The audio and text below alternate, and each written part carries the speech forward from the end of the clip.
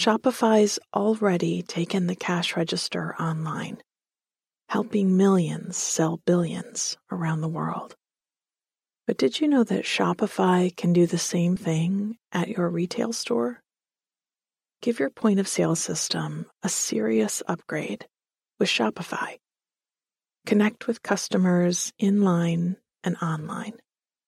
Shopify helps you drive store traffic and plug-and-play tools built for marketing campaigns, from TikTok to Instagram and beyond. Get hardware that fits your business. Take payments by smartphone, transform your tablet into a point-of-sale system, or use Shopify's POS Go Mobile device for a battle-tested solution. Sign up for a $1 per month trial period at shopify.com/nothingmuch, all lowercase. Go to shopify.com/nothingmuch to take your retail business to the next level today. Shopify.com/nothingmuch. Welcome to Bedtime Stories for Everyone, in which nothing much happens. You feel good, and then you fall asleep. I'm Catherine Nicolai. I read and write all the stories you hear on Nothing Much Happens, with audio engineering by Bob Wittersheim. We give to a different charity each week, and this week we are giving to Guiding Eyes. They provide guide dogs to people with vision loss. You'll find a link to them in our show notes. If you're interested in subscribing to our ad-free and bonus feeds, visit us at nothingmuchhappens.com. Subscribing really helps to keep what we do possible, and so does rating and reviewing the show, or just telling a friend about us. Thank you for being here. Now, since every story is someone's first, I like to say a little about how this works. A busy brain will keep you up. I'm sure you know the feeling. But not having anything for your brain to focus on can actually make it spiral faster. So I have a story that is simple and full of good feeling and cozy details. You rest your mind on it just by listening, and before you know it, you'll be out like a light. I'll tell the story twice, and I'll go a little slower the second time through. If you wake later in the night, you can just start the story over again, or think back through any part of it that you can remember. This is brain training, and the effects will improve with use. Now, get as comfortable as you can. Snuggle deep into your sheets and let your whole body relax. Whatever you got done today, it was enough. Now nothing remains but rest. Breathe in through your nose and sigh through your mouth. One more all the way in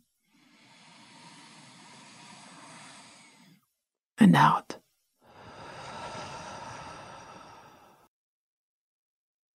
Good. Our story tonight is called Heirloom, and it's a story about a garden in the middle of the summer. It's also about things handed down through generations, making and keeping friends of all ages, and a stack of farmers' almanacs in the quiet corner of a shed. Heirloom. This was our 4th summer at the allotment, in our little patch at the community garden, where we had learned to make things grow. In fact, we now had twice the space we'd started with. The family that gardened in the plot next to ours had gotten too busy as their sons grew to keep up with growing plants as well, and we'd taken over their beds. A couple of times each summer, though, they'd all come by and lend a hand with planting or weeding or harvesting, and we'd have a picnic together under the trees like old times. The boys would sit with us and catch us up on life in their world. Middle school and piano lessons and soccer camp. Something I have come to value as I've gotten older is having more people in my life who are younger than me and who are older than me. Hearing their stories, telling them mine, watching them move through landmark years. Well, I need it. Not just for the context it gave me in my own experience, but because I suspect we all need that sort of fullness of family. The different textures in our fellows to appreciate and wonder at and attempt to love. Now that I thought of it, the allotment was a sort of extended family. Children and adults and older folks. A common goal, shared wisdom, and effort, and some rain and some sun. This year there had been more sun than rain, and that might seem like a good thing if you are, say, planning a trip to the beach. But when you are trying to grow potatoes, which we still were after several somewhat unsuccessful seasons,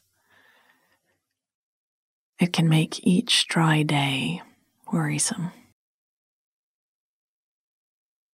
I'd complained to another farmer about our spuds, thirsty and finicky in the arid dirt. She'd patted me kindly on the back in sympathy and reminded me that the domestication of the potato had taken around 8,000 years. So, if it took me more than a few summers to sort them out, well, that tracked. We did water as much as we could. The allotment had a rain collection system, and each plot got a bit of what was left for as long as it lasted. And we mulched and planted lots of local plants to shade the soil. But mostly we crossed our fingers and hoped for rain. The forecast for today was promising. And when I woke and stepped outside, I could smell it off in the distance. The sky had been cloudy and slightly gray all day. And while the heat hadn't broken yet, I could just tell that it wanted to. I'd said as much to another gardener when I'd gotten to the plot, and added that it might just be wishful thinking. He'd said wishful thinking was a key ingredient for gardening, that none of us would be here without it. So I took my optimism and tromped over to our garden. I started with my usual survey, walking through the rows and pulling weeds, noting what was ripening, what was close to going to seed. This year I had planted a few heirloom varieties of our favorite vegetables. Look, sometimes there are good reasons as to why plants are different now from how they were for our distant relatives. Those potatoes, for example, had been bitter and nearly inedible for most of those thousands of years. In fact, every time I had a plate of French fries or a big baked potato for dinner, I paused to thank those cultivators of yore for their persistence. After so many generations of work on the plant, they must have at least considered throwing in the towel, and I was glad they hadn't. Other times, though, plants were bred for how they looked rather than how they tasted. And the flavors that had been savored and loved by our ancestors were lost in the modern iterations. And the idea that I could taste something that had been missing for generations drove me to plant as many heirlooms as I could this summer. Another reason to plant heirloom vegetables is that, without exception, they have fantastic names. And I said them aloud as I walked through the garden. Black Valentine beans, still thriving on the bush. The green tops of the scarlet Nance carrots were still a bit sparse, and I hoped we'd be able to pick some in a few more weeks. I'd gone a little overboard with the lettuces, which we'd planted in 2-week shifts to be able to harvest continually. We had May Queen and Little Gem and Paris White Coes and Black-Seeded Simpson to choose from. Green arrow peas, bullnose peppers, Easter basket radishes, viroflay spinach, and 3 different vines of watermelon called Moon and Stars, Blacktail Mountain, and Cream of Saskatchewan.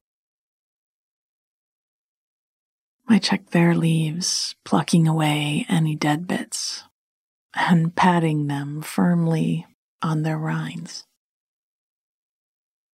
I figured they liked to know someone was there watching over them.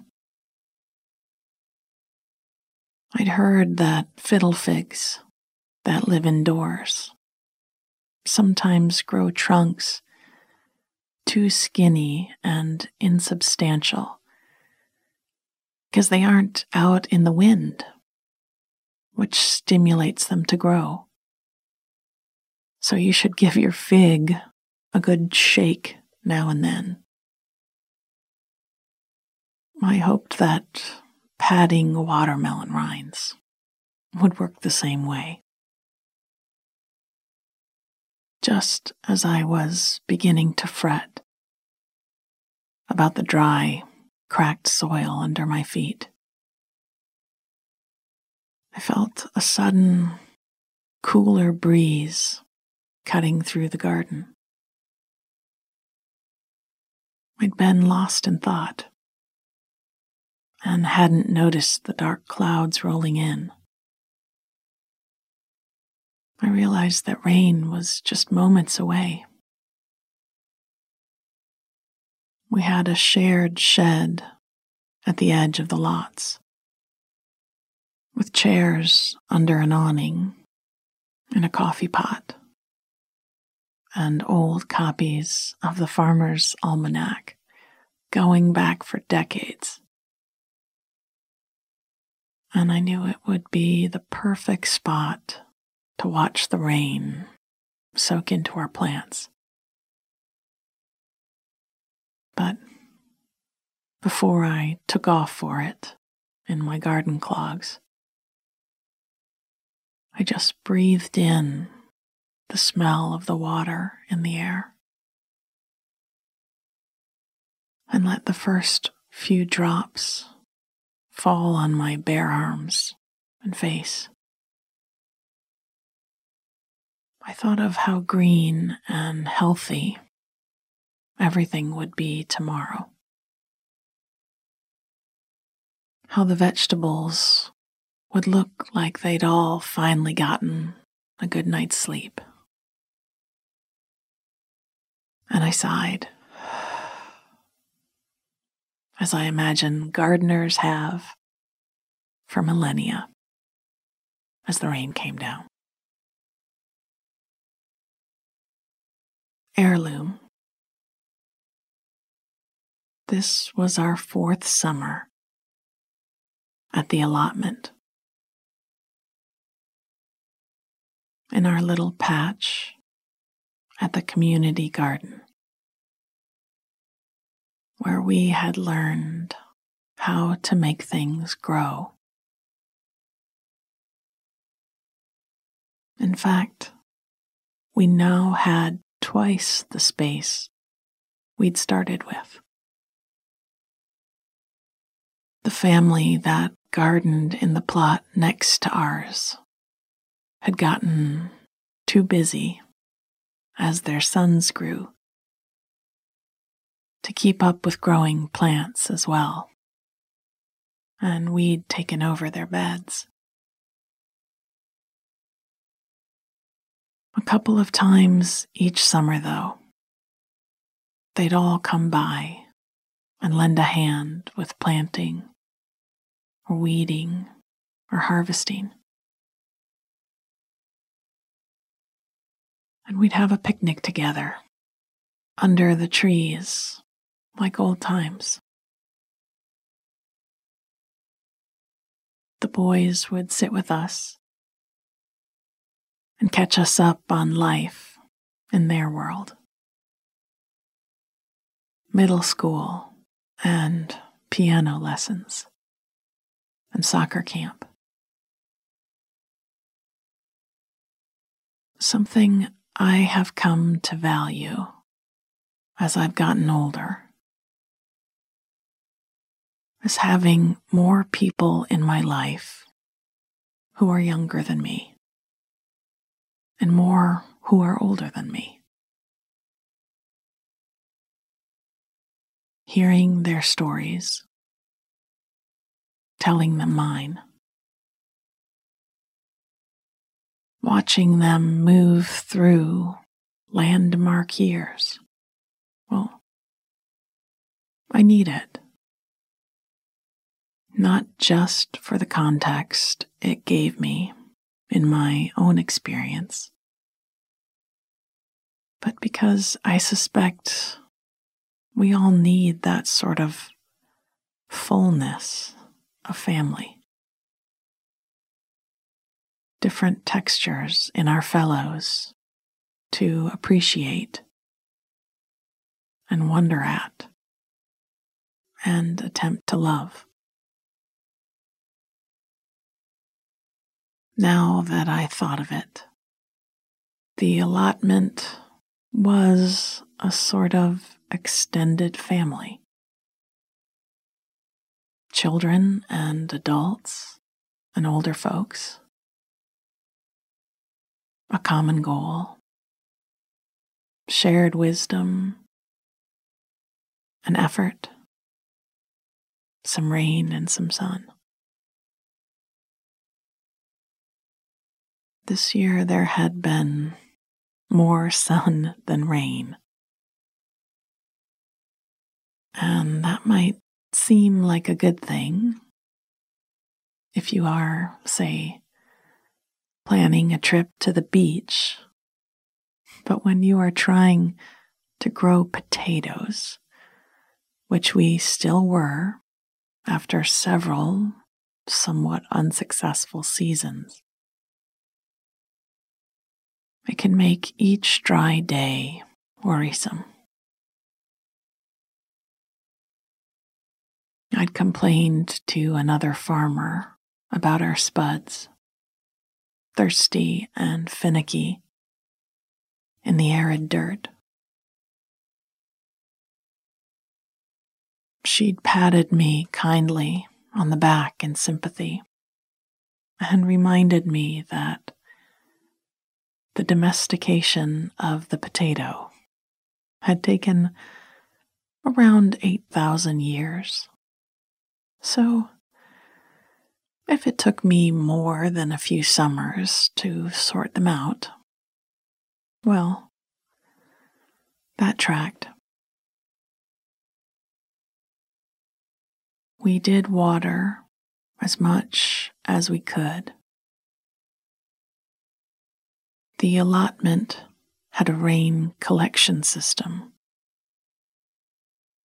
and each plot got a bit of what was left for as long as it lasted. And we mulched and planted lots of local plants to shade the soil. But mostly we crossed our fingers and hoped for rain. The forecast for today was promising. And when I woke and stepped outside, I could smell it. Off in the distance. The sky had been cloudy and slightly gray all day. And while the heat hadn't broken yet, I could just tell that it wanted to.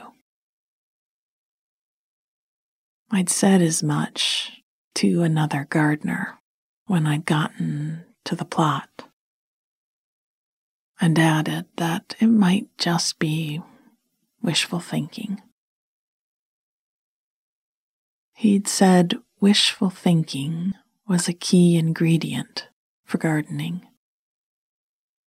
that none of us would be here without it. So I took my optimism and tromped over to our plot. I started with my usual survey, walking through the rows and pulling weeds, noting what was ripening, what was close to going to seed. This year I had planted a few heirloom varieties of our favorite vegetable. Sometimes There are good reasons as to why plants today are different from how they were for our distant relatives. Those potatoes, for example, had been bitter and nearly inedible for most of those thousands of years. In fact, every time I had a plate of French fries or a big baked potato for dinner, I paused to thank those cultivators of yore for their persistence. After so many generations of work on the plant, they must have at least considered throwing in the towel, and I was grateful that they hadn't. Other times, though, plants had been bred for how they looked rather than how they tasted, and the flavors that had been savored and loved by our ancestors were lost in the modern iterations. And the idea that I could taste something that had been missing for generations, it drove me to plant as many heirlooms as I could this summer. Another reason to plant heirloom vegetables is that, without exception, they have fantastic names, and I said them aloud as I walked through the garden. Black Valentine beans, still thriving on the bush. The green tops of the scarlet Nance carrots were still a bit sparse, and I hoped we'd be able to pick some in a few more weeks. I'd gone a little overboard with the lettuces, which we planted in 2-week shifts to be able to harvest continually. We had May Queen and Little Gem and Paris White Coes and Black Seeded Simpson to choose from. Green arrow peas, bullnose peppers, Easter basket radishes, viroflay spinach, and 3 different vines of watermelon called Moon and Stars, Blacktail Mountain, and Cream of Saskatchewan. I checked their leaves, plucking away any dead bits and patting them firmly on their rinds.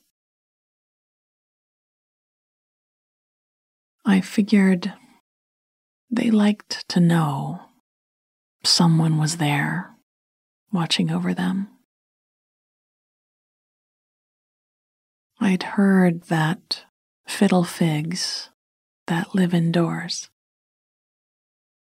sometimes grow trunks that are too skinny and insubstantial because they aren't out in the wind, which stimulates them to grow. So you should give your fig a good shake now and then. I hoped that patting my watermelon rinds would work the same.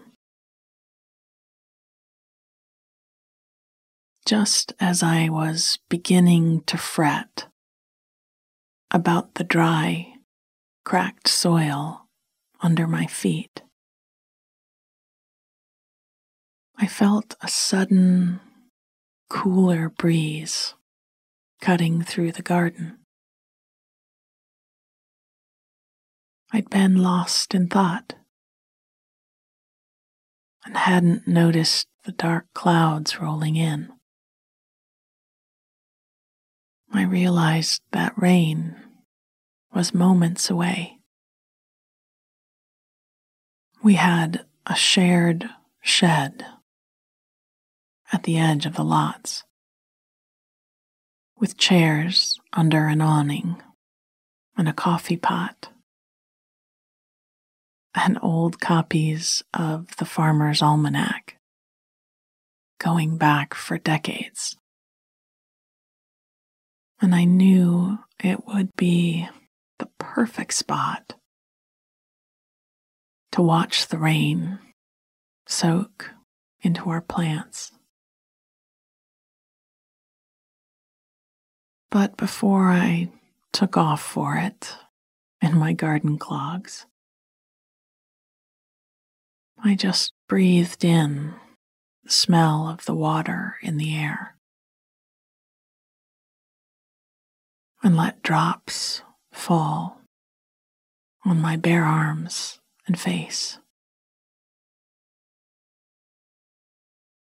I thought of how green and healthy everything would be tomorrow,